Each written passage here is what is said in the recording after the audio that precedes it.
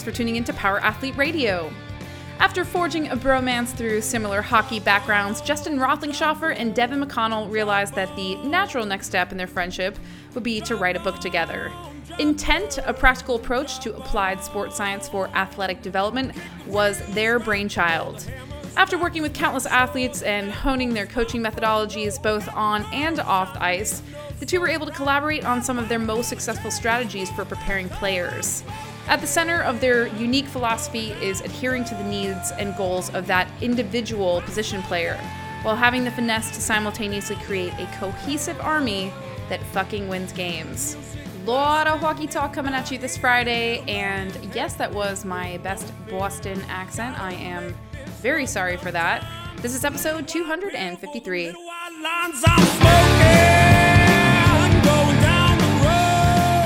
Athlete Nation, what is up? This is Luke. I'm sitting here with John. What's happening? And Tex. Howdy. And we are getting into another episode of the premier podcast in strength and conditioning. Ing. I was pretty tempted to go into the premier podcast Flat into Earth? space exploration, Sean. But ladies and gentlemen, we're going to be talking training athletes, not just any athletes today, but I have a feeling the discussion is going to be around hockey players. Now, let me just go ahead and tell you my experience with two of my best friends who were hockey players growing up. Terrible athletes. Pretty good hockey players, though. So my limited anecdotal hypothesis is that all hockey players are terrible overall athletes. I disagree. The Okay. one hockey player that I'm related to, my Uncle Bill, played professionally in Canada and played for the Canadian Olympic team. And even at late 70s, early 80s, we went and we played racquetball. Mm-hmm. I think and he fucking killed me. Okay, so you have one story, I have two. I think I rest my case. Dude, he's still an incredible athlete, man, and he still plays. Like, they finally, I think, won't let him play in an old man's hockey group anymore because I think he's 80 now, but he's still super fit and still goes out and skates. They just won't let him strap it up anymore. Well, here's the deal. What do I know? I'm ready to learn. We have Devin McConnell, the head of hockey performance at the University of Massachusetts in Lowell, and his pal Justin Rothlingschoffer. Yeah? Nailed it. He's a strength and performance coach for the San Diego Gulls, who's American Hockey League. So, boys, we thought we'd have you on. Tex came across your stuff. When? Josh through Train Heroic. Through Train Heroic, yes. Yeah, so he connected Justin and I, and then I was able to read through y'all's book, Intent, which is available online and many book retailers. Correct me if I'm wrong. And I got no experience with hockey. Mm-hmm. There was no ice in Katy, Texas growing up, so I didn't have the opportunity, right? Genetics, geography, opportunity. I didn't have geography or opportunity, but I had the genetics for hockey. It just never had my shot. You do. Yeah, I ice skated that one time. But You've got the hair for it anyways. the bounce, the flow. He does got some the lettuce. awful hair. All right, so NHL hockey playoffs are coming up, so timing would be appropriate for us to kind of dive into some preparation as we get to see kind of the best of the best face each other. So I guess, guys, let's start with this. Why don't we just pass the mic over to y'all? Talk about your experience, how you got to where you're at today, what you're doing. Devin, I don't know, just alphabetically, you're up first, so go ahead and kick it off, man. Tell us more about yourself. Yeah, thanks a lot. Awesome. Yeah, thanks for having us, guys. So my background, I was a hockey player growing up. I grew up in Seattle, Washington, played most of my, my youth growing up in Canada, playing in Canada, and played, made my way to college hockey out in the West Coast in Massachusetts, not far away from where I am now. So my background is in hockey as an athlete. I can attest to the fact that we are fantastic athletes across the board, except maybe in basketball. I don't know about a hockey player that can shoot a basketball. That's the only exception. But yeah, so that's kind of my background as an athlete. Grew up, went to school, ended up just dumb luck, ended up at a school with exercise science, which is what I got my kind of academic degree in, only because it was the sort of best place for me to go and have an opportunity to play as a goaltender. But that sort of sparked a passion in me, and I realized pretty quickly on that what I wanted to do professionally was be a strength and conditioning coach. So I started going down that road. My first experience, my first sort of work in the profession was at Mike Boyle Strength and Conditioning out here in the Boston area. So a lot of people know Mike's name. Worked for him for a couple of years, and then decided to uproot and switch coasts and went to California to work at Stanford University, where I was for several years. And then an opportunity came around to come back out to New England, to the East Coast. The hockey job opened up here at UMass Lowell, and I've been here for the last 7+ years. Nice, man. So Justin, what's up, man?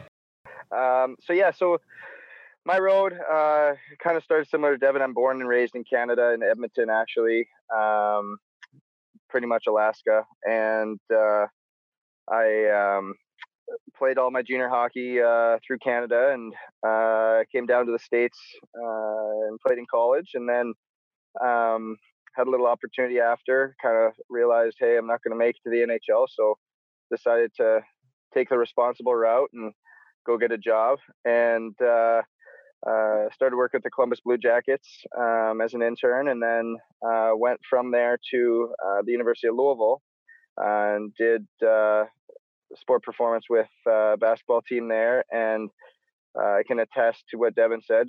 I mean, we're terrible basketball players, but it was great from a learning experience. And from there, I went to the University of Miami of Ohio in Oxford, which is just north of Cincinnati, and it was fantastic. Was there for 3.5 years, and then about I don't know, what is this now? 10 months ago, got hired by the Anaheim Ducks, and have been here in San Diego, running their program top down, and doing the data management for fatigue and player monitoring for Anaheim. Nice, man. Well, I think, hockey is one of those things, one of the sports where there is a huge youth development league, right? And it's a sport that kids specialize in early. Yeah, and also with that, when you don't go right to college to play at 18, right? Don't you play in some kind right? of, Usually, you play in hockey has what's called junior hockey, which is more or less a bridge between high school. There's not a lot of most of Canada, most of the U.S. doesn't have high school hockey. At least it's not competitive. So it's a bridge between sort of youth, the upper youth levels and college or professionally. Some players will jump straight through, but junior hockey is kind of the middle ground. All right. So how does that fuck up though development, and then where am I going with this? How does that fuck up essentially kind of player development? So recruiting is a whole different process when it comes to football, basketball, lacrosse, Well, dude, sports. I mean, but like, look how fucked up baseball is. I mean, hockey's even like, and kind of like, I always imagine hockey up in Canada is similar to probably what we see here in like the United States for baseball. Because, I mean, kids played my mom's from Lethbridge and then Calgary. And then my aunt and uncle lived in Edmonton. Now everybody lives in Vancouver. And my mom always told us. Yeah, my mom always told a story. Said like flood in the backyard and like that first ice and like all the kids skating, and it's like it was kind of just such an institution. Like nobody did anything else. I mean, there really wasn't much else to do. 100%. You're exactly right. Like right from a young age, it's you're taught to walk and skate at the same time, and you just kind of develop from there. You always kind of get started within that because I mean, you talked about genetics, geography, and opportunity, and I mean. The summer months through most of Canada, when you can play football, soccer, baseball, softball, all outdoor sports, is really 4, maybe 5 months long. And the other time it's always real cold, and the hockey is really what they focus on. And so unless you're a curler, but the Americans seem to be running away with that too now. Goals. But so is college the backup? So if you go 18, you play 2 years in junior, you don't get drafted, then you go to college for 4 years? It's actually the opposite. So what's happening now is there's a different way it's set up. So in Canada, they've got what's called the Canadian Hockey League. It's broken up into 3 leagues. So it's the Western Hockey League, the Ontario Hockey League, and the Quebec Major Junior League. And that covers all of Canada. There's about 70 teams that span the entire country. And the equivalent down would be the USHL.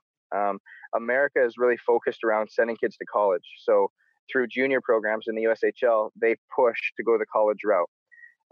That's what they're going through there from. So then the USHL, there's about 22 teams, and they get about 150 college commitments every single year out of those leagues. And in the college ranks, there's 61 teams.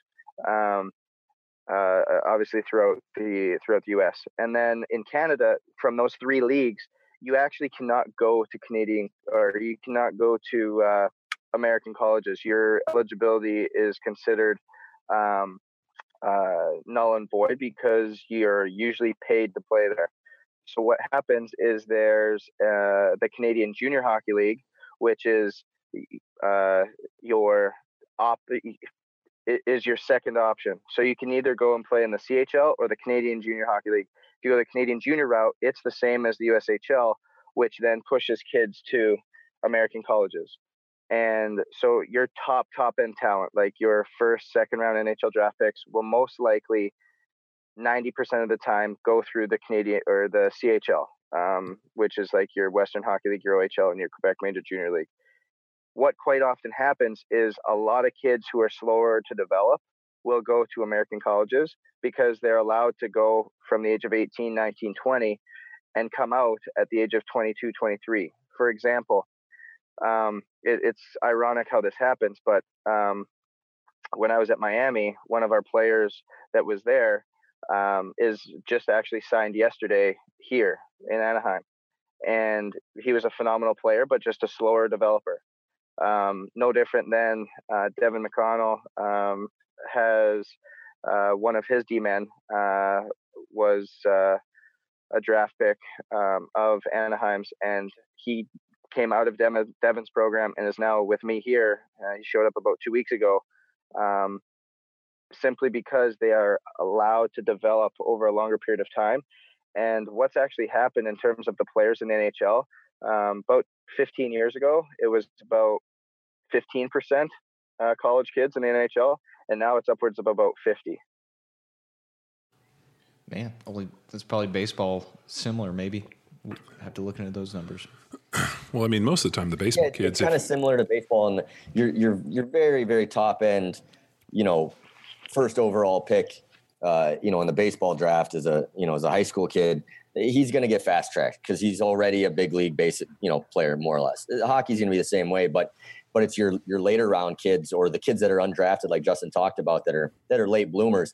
They can now play junior hockey until they're 20, and then they can come to college and they can come and play and develop with us for 4 more years. So we've got seniors in our program that leave at 24, 25 that are, that then go where Justin is in the farm league for the National Hockey League. They'll then get signed by his team because this is a 25-year-old man that can jump right in and play. So it's a little bit of a mixed model, but from a development standpoint, the college setting is really built optimally for the late bloomers that need just some more time and some more seasoning. Luke peaked in high school, so no doubt.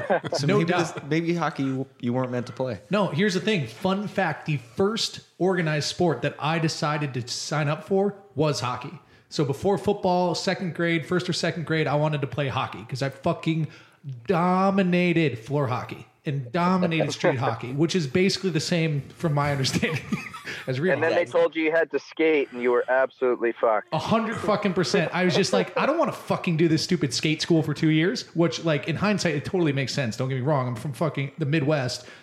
I mean, better opportunity than Katy, Texas to learn how to skate, but I just didn't want to do it. So then I ended up playing football. And, smashed it and peaked way too early. So, but hockey, I feel like maybe the paradigm is shifting a little bit, but it's a sport that's many coaches and old schoolers rely a lot on skill development. It's a very skill specific sport, right? So let's shift gears a little bit to maybe as you guys were developing, what did the strength and conditioning look like in terms of like performance-based training? What were you guys exposed to? And then where do you see it going to now as, information is flowing freely through the Instagram? So what really happened was you look at all these other sports, and because hockey's really the only one that's played on a different surface. Basketball, you're still running. Soccer, running. Football, you're on a field, you're running. So for so long, training became something at the forefront of those other sports a lot earlier than it did in hockey, where training camp was really where guys would come to get in shape and get their legs back and so forth and so on. But as it's caught up, and I would probably say, what, Devin, in the last 10 years? Yeah, 10 years max, yeah. It's actually taken a whole nother step to where I would argue that it's on a path and a trajectory to be even higher and more important in the thought process of player development than those other sports that we talked about previously. And that's across the board, from the NHL, the American Hockey League, NCAA, major, junior, and even youth hockey. You see it all the time where parents are wanting them to specialize and get nothing but hockey 24/7, around the clock, 365, and starting to now get into the training aspect. So they get them off the ice, they start developing other skill sets, because like you said, and I'm not saying that you're correct, but what you saw quite often was these kids they could go and they could stick handle through 500 pucks that are on the ice and make it look amazing. But you ask them to kick a soccer ball and they'd kick themselves in the face. And or you'd ask them to throw a baseball and they'd throw it over the backstop. But instead, now you look at the best athletes in hockey are multi-sport athletes, or athletes that have started training at a young age and are very well developed and really well put together from a bodily structure standpoint.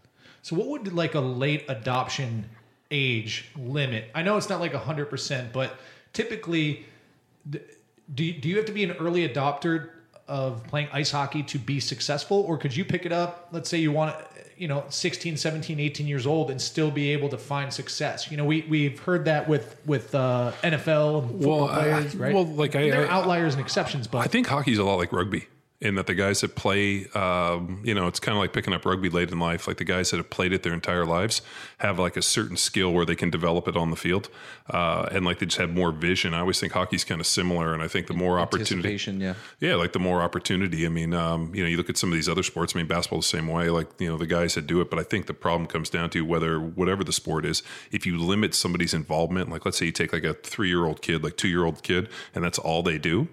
Then they start developing one skill set, where I think if you keep that in with other things, I mean, just because I think sports that involve some form of gliding give you, that's another piece of athleticism. Oh, yeah. Like sliding, gliding, changes of environments like swimming, but also ground-based stuff, things that are stick and ball, and but at the end of the day, I mean, the thing I always liked about hockey was those guys were inherently tough people, because you have to be able to fight. At some point, somebody's going to fucking get you, and so like I think that piece is fucking way better than any other development sport out there. Like look at soccer, fucking worst. Acting. those guys are hard, bro. Like the one thing I love about hockey is they actually have dudes on the team whose job is to fucking fight people. And they like throw down the gloves. And like, I remember we used to go to the Phillies games or the Flyers games all the time. And like, legitimately, like, I'm totally forgetting names, but like they were dudes and they were like, that's his job. It was that, like the 6'4" black dude. Yeah. Began with a B. Wayne Simmons. Yeah. But there was another one. Brashear. Yeah. Brashear. Donald Yeah. We used to see him out all the time, and he was the coolest motherfucker. And he wasn't a great skater and he wasn't a great hockey player, but that dude could fucking square up anybody. Yeah, and sure. I thought a sport that actually has that in it is fucking awesome. I'm like, why don't we have that in football? Yeah. Are there written rules for the refs to like, is there a timer? All right, let him go for 30 seconds. Or as soon as a guy gets his ass beat down, all right, then we got to break it up. Yeah, that's basically what it is. It's especially when it's two heavyweights. They let him go until somebody's in a position that they're going to get fucked up, and then but you're also fighting on skates. You see it all the time with the big guys. Like when they square up and go, I mean those tilts can go for a while because it's just, hey, we're not, the 5'10" ref ain't jumping in the middle of the 6'4" heavyweights. You guys do what you got to do, and when you're too tired to throw anymore, then we'll come in. And that's kind of how it usually ends up working. Yeah, that's good. Have y'all as goalies ever been in a scrap? Yeah. Oh yeah. Canadian junior hockey. It didn't matter what position you played. You're going to end up in a couple. So how is, I guess in modern times, is that culture still embraced, or is it touchy now? Are parents fucking whining? Are dads wanting to beat up other dads because their kid gets beat up and it doesn't deserve to get beat up? Yeah, it's funny. So fighting is it's not allowed until junior hockey for the most part, and then it's also not allowed in college hockey. So the cultures are a little bit different.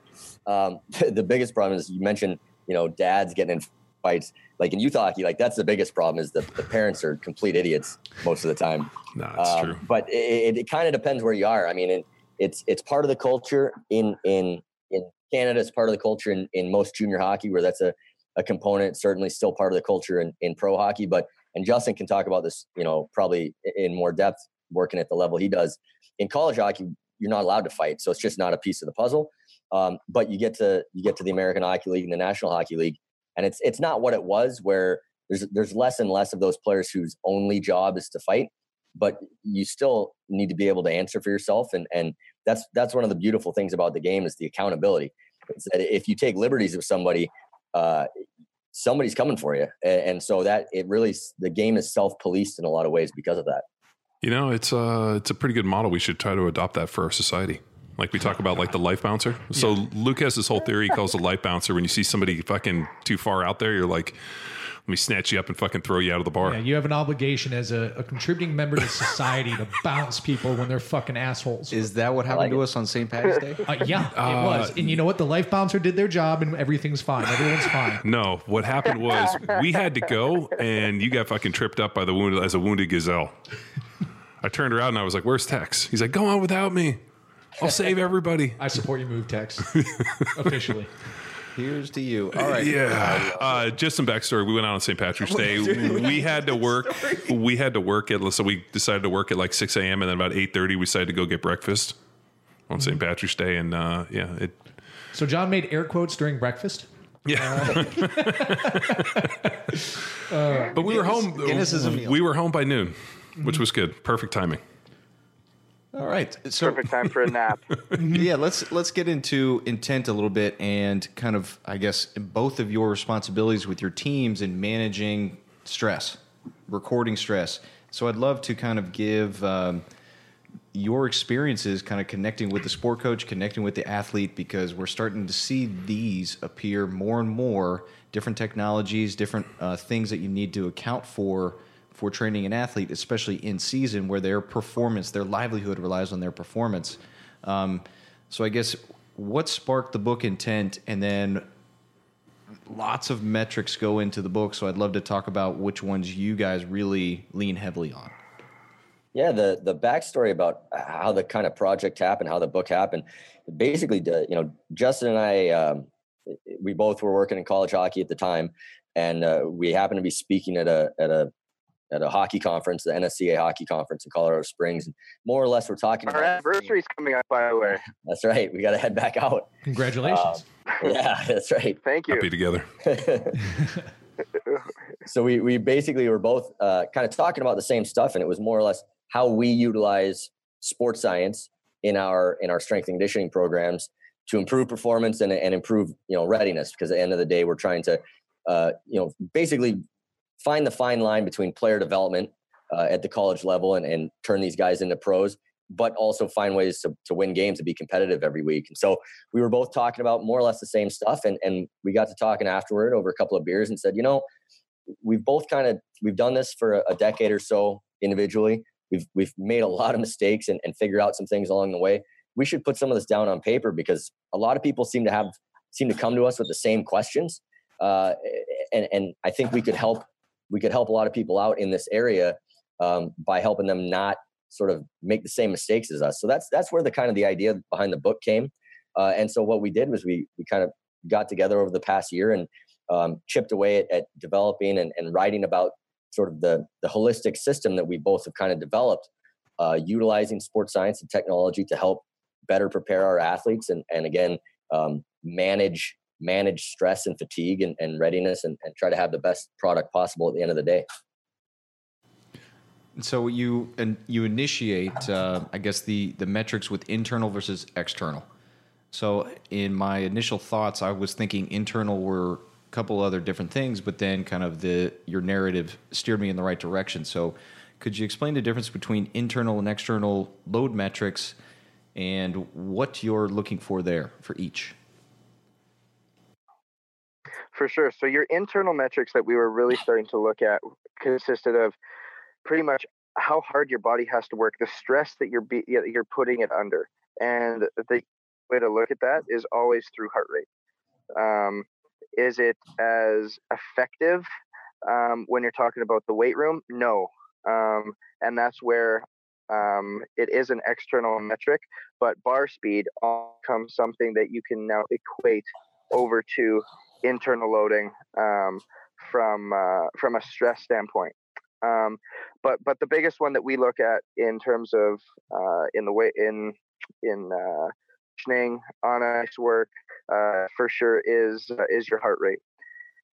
We garner from that a training load score, which then is attributed to how stressful that was for that athlete. We can break it down per shift, we can break it down per minute, we can break it down per drill in a practice setting. And so we're actually able to pinpoint where the stresses of the day are actually coming from for that particular athlete and how they're handling them over time. Are games becoming easier for players, or are they coming harder? Are they is there a certain team that plays a harder style of hockey game that it just takes more out of our team? It takes more out of the players, which then how do you help them get better for the next? Well, do we need more rest? Do we need less rest? Do we need to go split squad? Do we need to change up how things are happening here to make sure that we have the proper rest and development in our players so that when they hit the ice, they have the best possible opportunity for success and the least amount of probability for injury. So is that a hard pitch to some of the hockey coaches? Traditionally, in, let's say, football, NCAA football, NFL football, the sport coach, the tail tends to wag the dog a bit, right?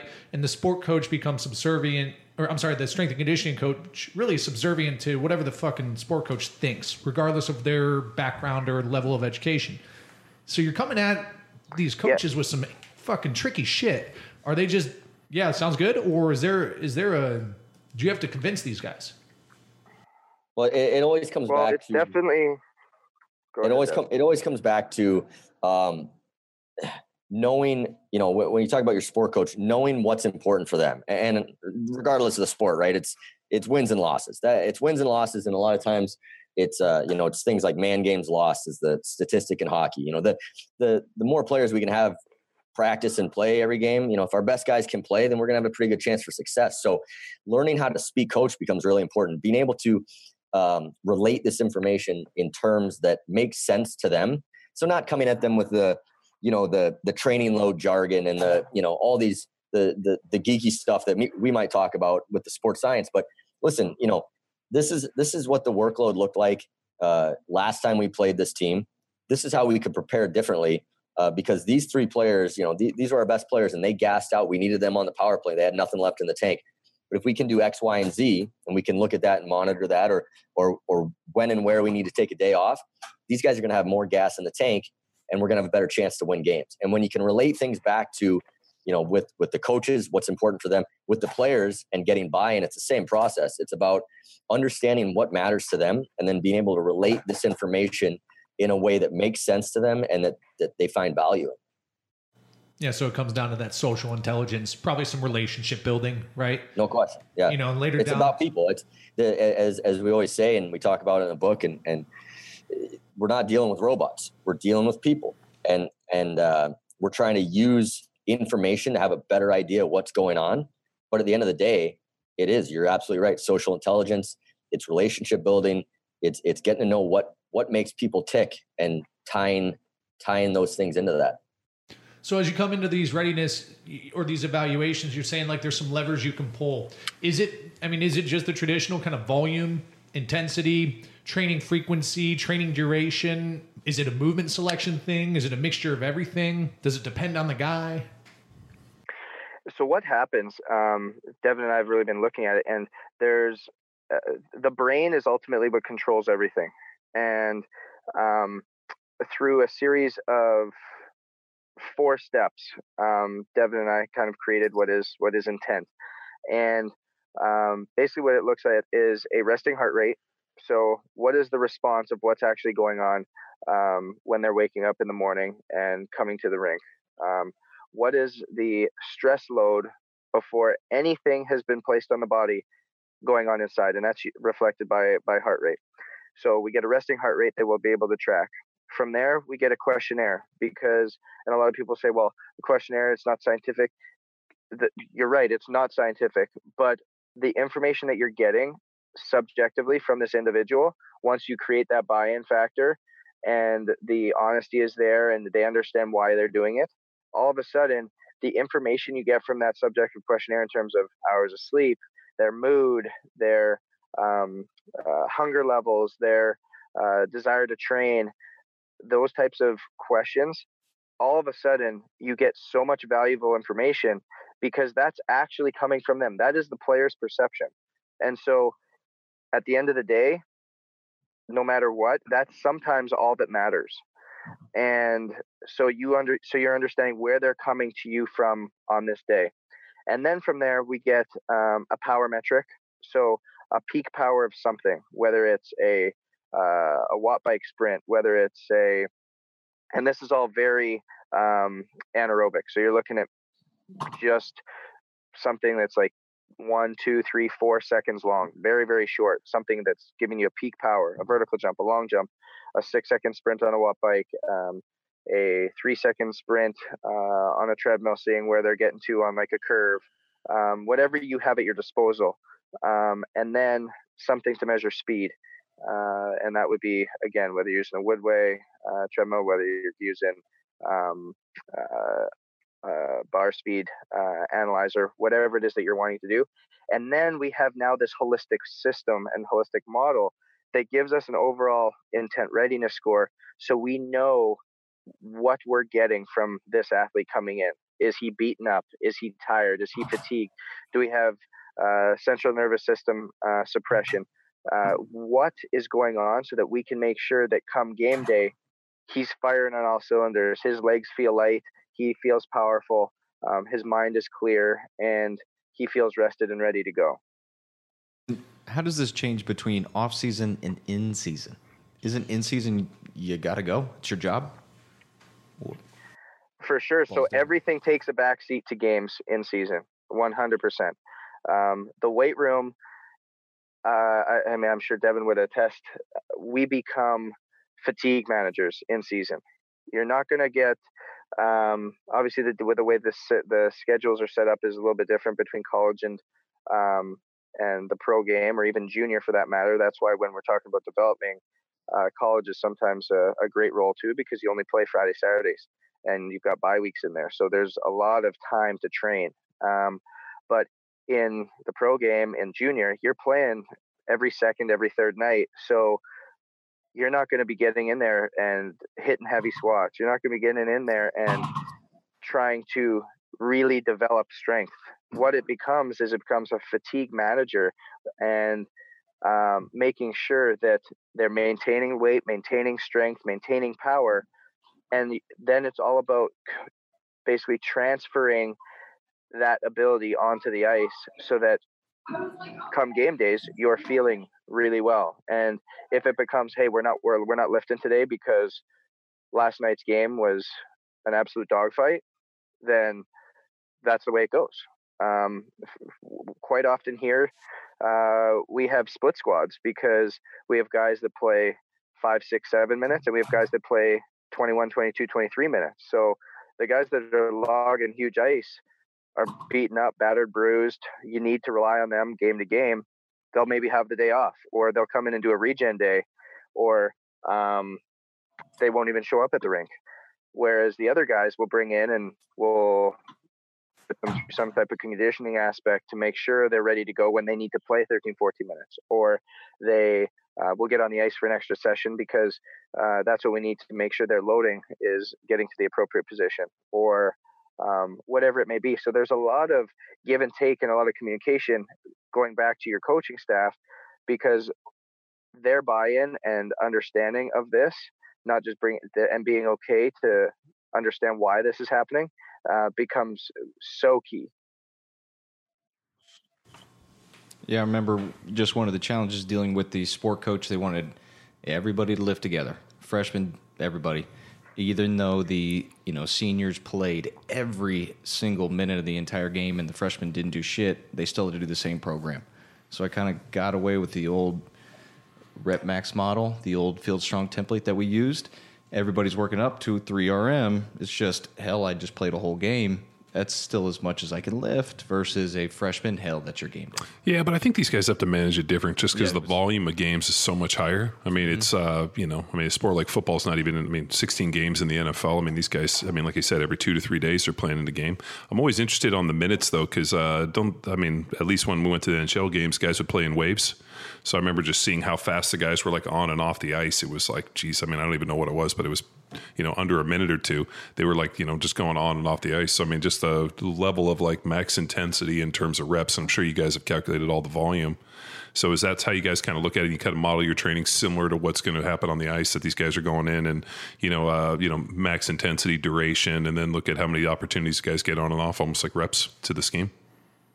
Yeah, for sure. I think one of the important things that we always look at is workload. And it comes back to that sort of internal training load metrics and understanding, what the impact of that is on our seniors, on our freshmen, on our high minute guys, our low minute guys, and getting better understanding of what's actually going into competition, because again, at the end of the day, game day that's all that matters. That's everything we're doing is working towards peak readiness and peak performance on game day. So we have to have an idea of what game day is.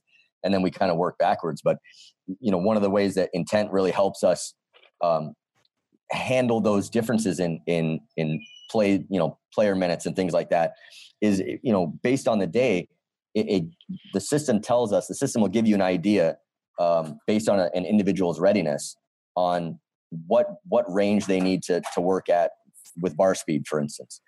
So once they've done all their readiness scores, the system will tell us, okay, this guy is his nervous system is on high. He's ready to go. He's well recovered. He's not fatigued.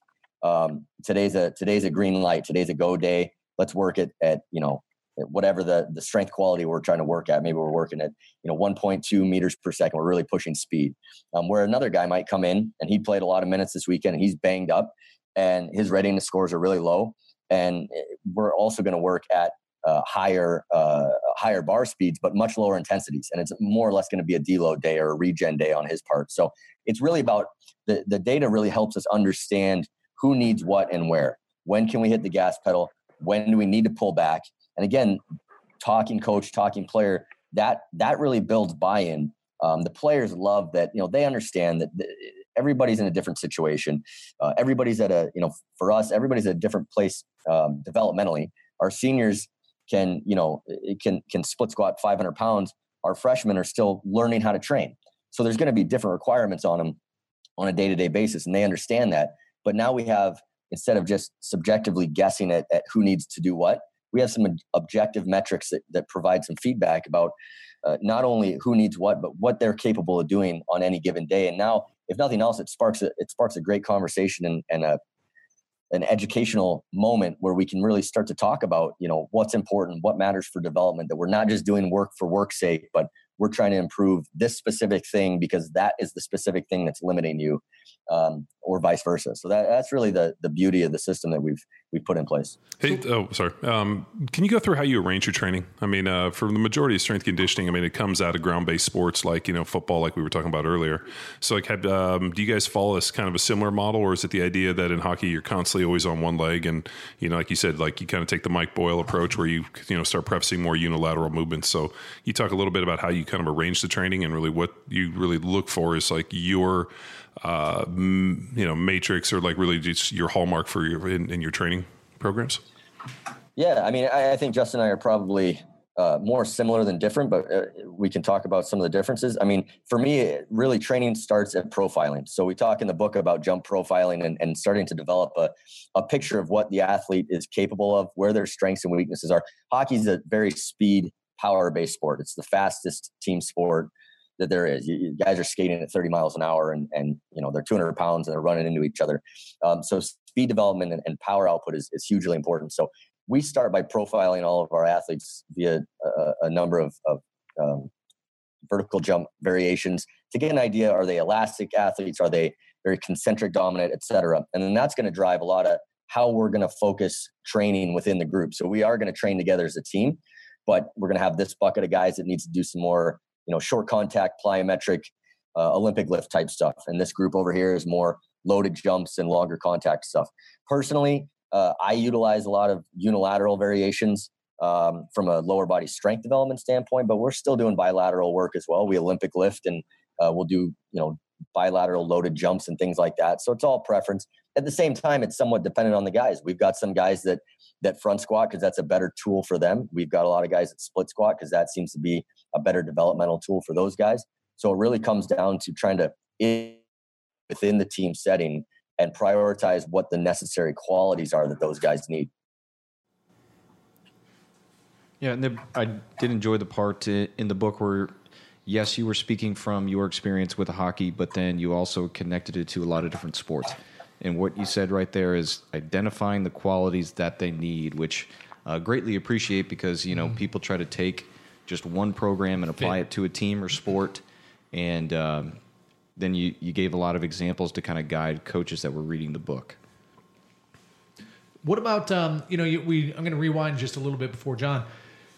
When you do take into consideration training life cycle, training age of an athlete, like you were saying, you're working with a team, got some guys who are learning how to train versus dudes who are, they're trained dudes. And you have a lot more leverage and you can be a lot more creative with the training stimulus, I guess.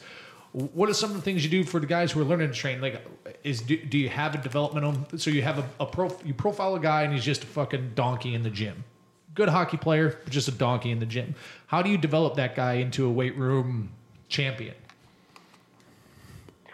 I don't think you ever develop him into a weight room champion, but what you can do is through training him the right way and doing things that through building a relationship with him, I think you start to create a buy-in that it's a push and a shove. You're never gonna, if you're trying to throw your methodologies or your ideologies on somebody, there's always going to be met with resistance. It's always just going to be pounding against a brick wall.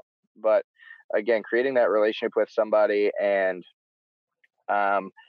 finding what their motivating factor is. For a lot of these guys, it's their next contract. It's money. It's being able to stay healthy and do things with their kids. It's being able to hit certain performance goals on the ice. So, which all require you to be healthy enough to play. And so I really don't know if I've come across in the past 2 or 3 years anybody that is like, at the pro level or the college level, I'm not doing that. Or, no, this isn't happening. Or I just don't want to train. Because honestly, those guys have now phased out. Like they just are. They're solely not good enough to hang around. Yeah, so it's not a capability thing. There's no more Allen Iversons. Honestly, it's rare. It is so rare, especially in the sport of hockey, because just the type of people that they are to begin with, in terms of their competitiveness, they're wanting to be the best. I'm not saying that they're not like that in other sports, but this training mentality and ideology has just now it's just been adopted, and that's just what you do in the sport of hockey, especially in the off season, now even more so in season.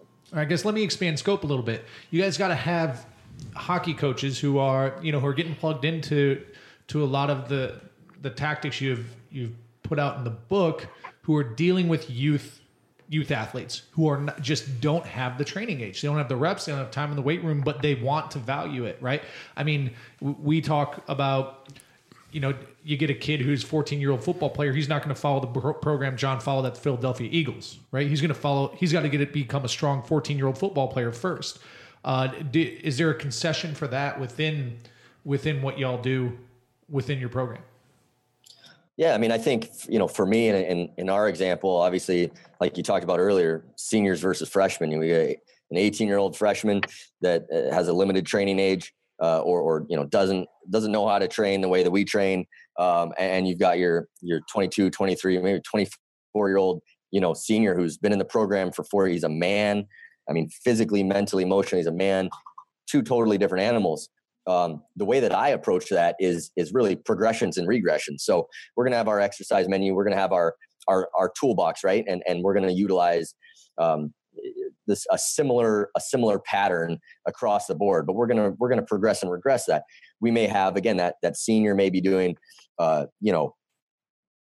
rear foot elevated split squats with a safety bar at 450 pounds, and our freshman that's brand new to this movement pattern might be goblet squatting, a 20 kilogram kettlebell for the same pattern to learn stability, to learn how to create tension and tightness and just that movement pattern and learn.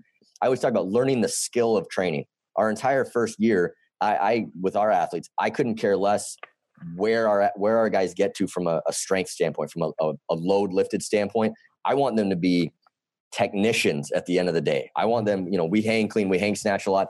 I want them to look awesome doing that, because if they look good, if they can understand the skill and the technique behind what we're doing, now we can get some development going. Now we can get stronger. Now we can get faster. But if we're trying to load them early and we're just always trying to bang away if we're jumping the shark and trying to get strong right off the bat with these guys and they move like shit, they're going to move like shit for 4 years. They're going to break down. They're going to be limited in their potential from a strength and power development standpoint. So I'm always thinking about progression and regression and trying to water things down to the most basic element and start guys there. And if they progress quickly, then great, let's get moving. But always trying to find the right tool for the job, I guess, is what it comes down to within our system, so that they're able to work at a level that's appropriate to them, but that we can also progress them, adequately. So if we got some, let's say, hockey parents listening or youth hockey coaches, Stephen Playtech. Yeah. I mean, they're dealing with, let's say, developmental. It feels like the message to them is like, hey, there's this allure to just specialize in this sport because it's such a technical and skill-based sport. But at the same time, hey, do some fucking gymnastics, get in the weight room, do some sprint training, some dry lands type training too, right? I mean, is that a fair act? What would the message be to these guys who want to know? Without a doubt, spread it out. One, you're not going to burn your kid out. And two, he's going to develop or she's going to develop a large scope of skill sets. I know that was mentioned ball and stick sports. Lacrosse is a huge one that's got a lot of crossover, but gets you learning different skills. Baseball, soccer, basketball. Let them experience the wide spectrum while throwing some training in there, doing some things that are some type of martial art, some type of like you said, gymnastics. Getting them out into doing some yoga, some type of movement-based work. I know that the big thing now is kind of like this parkour type of stuff. Whatever it is, the more that you're able to get a spectrum of movement and Devin touched on it, being a technician within movement, being a awesome mover, and just being athletic. Once you're athletic, you can then build on top of that. But athleticism trumps everything. Mm-hmm. It's the ultimate pretty girl in the room. Is there any strange observations you guys have ever made about, you see hockey athletes coming from one part of the country, or the common threads? I mean, I know as a football player, there were certain common threads that I would, whenever people would talk about, hey, this is how I grew up, or these are things that happened. There was always kind of a similar value story, guys that were, I could think of Tony Gonzalez playing tight end, or, a lot of the quarterbacks all seem to be golfers at a young age. Like Tom Brady and all the guys I played with were all pretty good golfers. And you go out and I hate golf, but I've gone out and played, and every one of them was a scratch golfer. And I just noticed, I was like, why is it that all these quarterback guys are great? I just wonder in hockey if there's kind of some common things that you guys have seen where if you see somebody come through, you're like, oh, geez, I kind of see that kind of often. Yeah, it's funny. It's geographically, actually, we're the sport now, especially in the U.S., has just absolutely expanded everywhere. We have a player on our team at Lowell here who's from Texas, who's from the Dallas area. And he's a fantastic player. I mean, we've had guys from Georgia, we've had Canadians, guys from Sweden and Finland, Russia, all over the place. So it's less geographical now. But I would say the one common theme across the board, and it is changing because the reality is ice hockey it's an expensive sport, but it's still, there's a sort of a blue collar culture to the sport. Most players come from relatively humble sort of backgrounds, which goes to what Justin talked about earlier, that the character and the culture of the people in the game tends to be really high because it's kids, it's people who have grown up having to work for for their living, work for what they want, work to achieve. And that lends itself to athletes. It's great for us as strength coaches. That lends itself to having a lot of athletes who they're perfectly happy working. They want to work. They like getting in the weight room and getting nasty because that's just who they are. And so I think that's one common theme that I've seen that I think is great about the game itself, that I really value is that sort of blue collar mentality and kind of background that a lot of people in the sport tend to come from, just, hardworking families and cultures.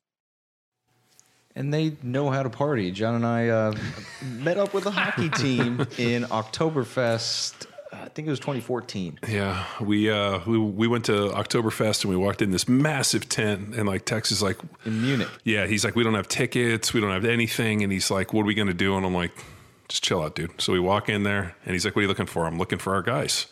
And I'm like scanning, all of a sudden out of the middle of like off in the distance, I hear this bottle, like a glass shatter. And I see these dudes start like tussling and like this big just explosion. And I'm like, those are our dudes. And we really went up to them. And pretty soon that was exactly who we figured out. And they were a bunch of actually American guys that were playing hockey in somewhere in Europe, and not Germany, but they had one weekend off to come, so they all came to Oktoberfest.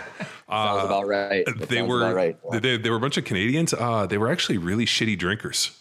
Because, or I wasn't sure if they were bad drinkers or they had just been drinking. They could be drinking 2 days straight. They probably could. Hey, just don't judge a guy on his Oktoberfest performance. And you never know. I just remember their young dude. You remember they just kept open hand slapping him in the face? Yeah, and there was the guy, I remember he was standing on the table and he was just took a whole beer to the face, and that's where we found our guys. But then I have a photo with John and him and I, and he's just passed out. We're just pointing at him, and it's like a big heart photo. Yeah. No, it was. Yeah. So yeah, they were fucking total assholes. And what's amazing, in a bunch of drunk Germans, they were like the bad dudes. Mm-hmm. Well, in an endearing way, though. Yeah. Let's well, clarify. they were our guys. Endearing asshole. But yeah, I mean, it was pretty amazing. We got along great. They had this, like, I didn't even know they had this whole like European like farm league deal, and like it was pretty interesting. Like some of the guys were young guys trying to get a shot, and then there was all these older dudes that were just looking to extend the professional hockey deal because they hadn't got an opportunity to play NHL or play it at a high level, on this side. So they were like 28, 29 years old. And I'm like, how old are you guys? This guy's like, oh, I'm 29. I'm like, you're still playing like semi-pro European hockey? He's like, I just can't let it go. So it was really interesting. It's either like these young, like 18, 19, 20-year-old kids, or these dudes that were in their late 20s, early 30s that just couldn't hang it up. And I was like, oh, well, shit, man, I'd keep living the dream, brother. So we had a good time, though. Well, boys, if any coaches, any hockey parents, I guess, strength coaches, where are they going? Where are they going to go to find more or contact you guys if they want to find out more about the work you guys are doing? Where should we point these guys? For sure, absolutely. So our book's available on Amazon and Barnes & Noble, any other major retailers. You can order it through them as well, but Amazon's probably your best bet. And then to get in contact with Devin and I, and even learn more about the software company that's involved with Intent, it's intent-us.com, and you can get a hold of Devin or I through there, or be able to find out more information about the book, about the software. Everything else is it's all on there. Cool. Nice, man. Well, thanks, boys. And we got I guess giving our boy Scott Caulfield a bump. NSCA Hockey Strength and Conditioning Clinic at NSCA in Colorado Springs, June 8th and 9th. Will you all be there? We will be there. Yeah, we're going to be talking. That's the anniversary? That's the anniversary. That is the anniversary. Yes, what Devin and I are doing both a hands-on talk and a lecture, so it'll be a big boom for the anniversary. And then maybe like a candlelit dinner, something nice. Some weird, like Nice warm and bath. mellow, you know. You know what? It's Little Epsom salts. It's only weird if you make it weird. I fucking know. I thought it was only. I always thought it was only weird if you make eye contact. If you don't make eye contact. Oh, that's when it gets weird. All right, boys. Thanks a lot. And ladies and gentlemen, thanks for listening to this episode of the premier podcast in Strength and conditioning. on this lovely sunny day Flat in Earth. Austin, Texas. Approximately 65 degrees, I would say. Kelly, she's gonna cut that shit off. Dude. No, it's on. All right, thanks a lot, guys. Thank you. Care. Thanks, guys. Appreciate it. Thanks. Now it's time for you to empower your performance. You heard Justin and Devin. You can find their book on Amazon or at large bookstores like Barnes & Noble. And to hear more about their approach to optimizing performance, head to www.intent-us.com. Until next time, bye!